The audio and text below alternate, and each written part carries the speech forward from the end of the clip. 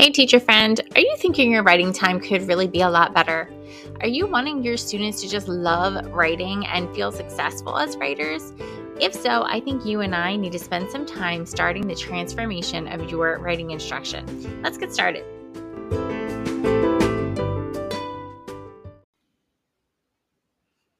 Hi, everyone. I hope everyone is doing so well today.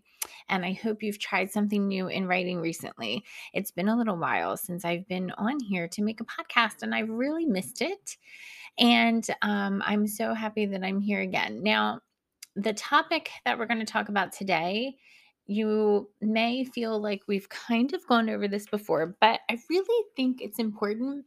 And as I've been working with teachers in writing, starting Writers Workshop recently, many of them, I keep having the same thing come up over and over again. And I did kind of discuss it in the last episode of Transformation Troubles, but I'm going to go into it a little bit more today.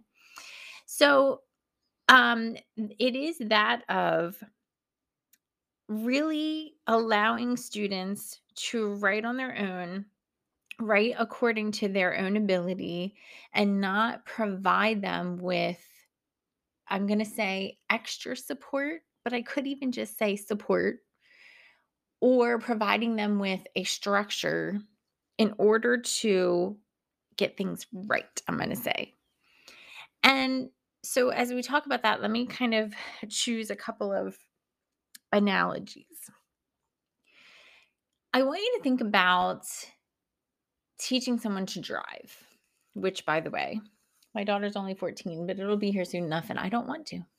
I don't want to do it. But I want you to think about teaching someone to drive and imagining, okay, so they have a lot they need to hear about first, right? You have to tell them the things about safety and the first few things they should do when they get in the car. And there are things that they need to know ahead of time, of course.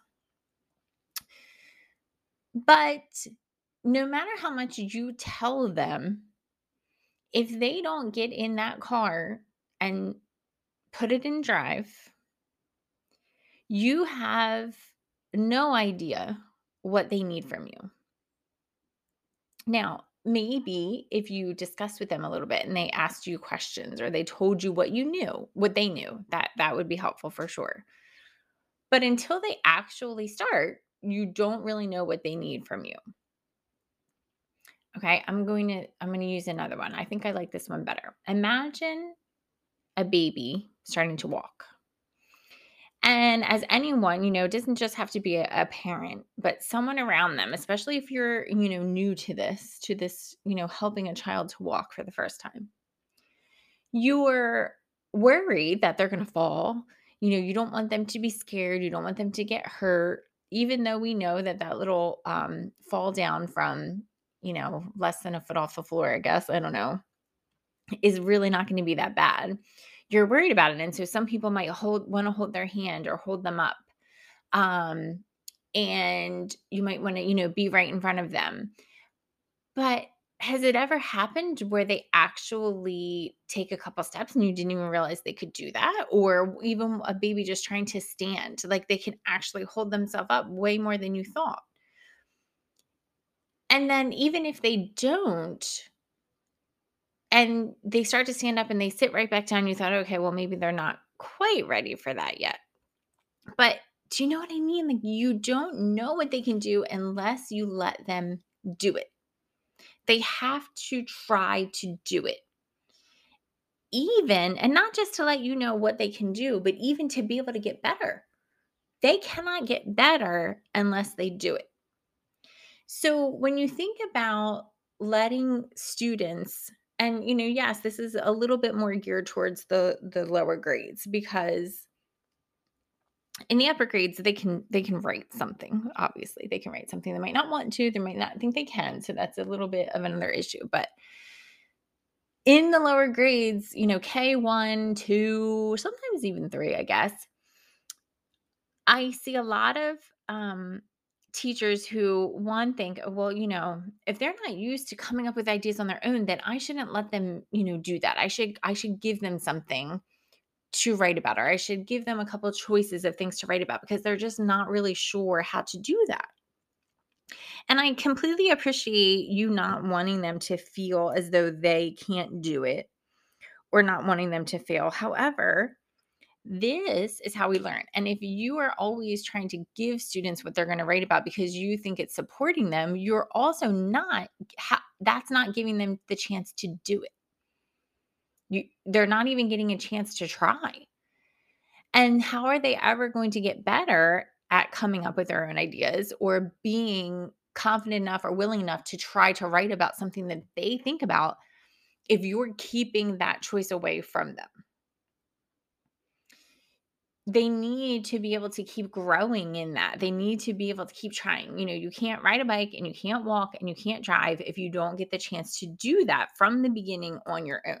Okay? So I'm going to go back to the car. You're having this teenager in the car, and from the very beginning you're saying, "Okay, put your foot on the gas but not too hard," or you have to move it into drive, or you have to do this, you have to do that. If you don't let them think about that on their own, they're never going to get that pattern of the process in their head independently. So they would always need you in the car. The student's always going to need you to give them something if you never give them a chance to do that on their own. Now, this is the same with trying to think of, even sentence structure. Sentence structure. Now, this has to do with even upper grades. I've heard fourth and fifth grade teachers talk about students, and having trouble being able to do a narrative piece of writing or an informational piece of writing because they say their sentence structure is so poor that they don't know what a complete sentence is, or they don't have very developed sentences. Okay, I understand that. How do you expect them to learn how to write those sentences if you're always providing them with the support and how to do so? You're always giving them sentence starters, or you're always correcting their work and not letting them compose in the way that they know how to do it. They have to be able to progress from where they are to the next step. Yes, our goal is to get them to write complete sentences and varied sentences, but we have to be able to let them write at the ability, at their ability, so that they can move on. We need to be able to see what they're able to do, what they can compose on their own before we can decide what we need to have them work on. One thing that helped me with this is when I heard Mary Aaronworth say that grammar is in the approximation stage until about 10th grade. Now, that doesn't mean that they don't have any grammar knowledge or they're not able to apply any grammar skills. It just means in order to have applied all the grammar skills well, it takes that long. Now, think about this. You could teach students how to write a complete sentence. And I'm not saying you shouldn't teach this. I'm just saying you have to let them write on their own in order to help them with that. You can teach them separately sentence structure. I'm just saying you can't make them have a perfect sentence when they're writing all the time. You have to let them do that. But imagine you're teaching a student a simple sentence in the younger grades and you're teaching them a capital and a period. But then they go and do it on their own and they don't have this one sentence they have to write, and they're writing multiple sentences, and they're also thinking about all the other ways to be a writer, and to compose something well. And so of course some of those things are going to trail off a little bit. And then even when they get to the point where they are writing in sentence form, they mostly have, punctuation when they need it. As they become even stronger writers and they're applying more craft ideas into their work, and they are having even more developed sentences, then they have to think about more things to do with grammar and mechanics. And so now they might even backtrack a little bit in the way that they structure things or in the way they apply their mechanics, because they're using all this new knowledge. It really has to be a concrete skill, a mastered skill, in order to keep it going for a while. And so it takes a little while. So imagine 10th grade. You've been working on this for how many years? And 10th grade is when it starts to really be mastered.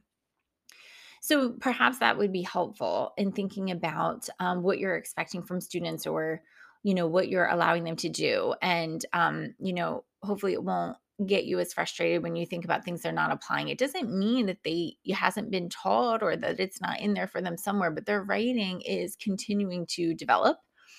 And so that's just something to think about. So I know I've said before that you really want to have a baseline assessment for your students so that you know where they are. And it is super helpful. And as soon as you see that first one, you're going to do one of two things. You're either going to say, oh, okay, that's what they can do. I'm pushing them too much. Or, oh, okay, that's what they can do. That's really better than I thought. Or you're going to look at these and say, oh my gosh, they don't know what they're doing. I need to help them.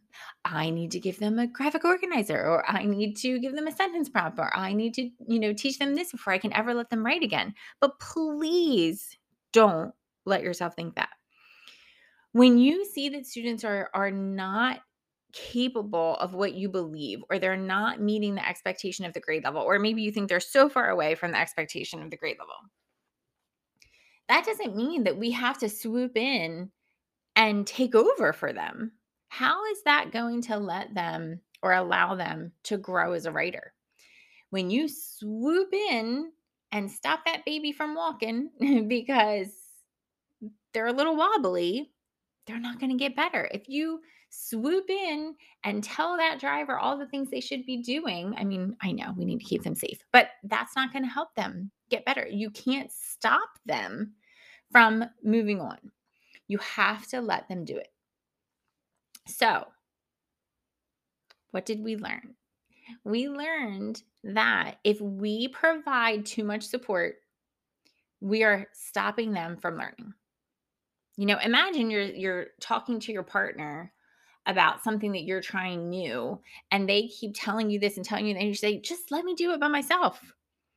Right? Well, that's what the kids need to be saying to some of us when we're trying to give them too much help or too much support. Now, if they're not used to it, it's going to be hard. It's going to be hard for them, but that doesn't mean we need to swoop in again. It just means we need to work through the hard with them.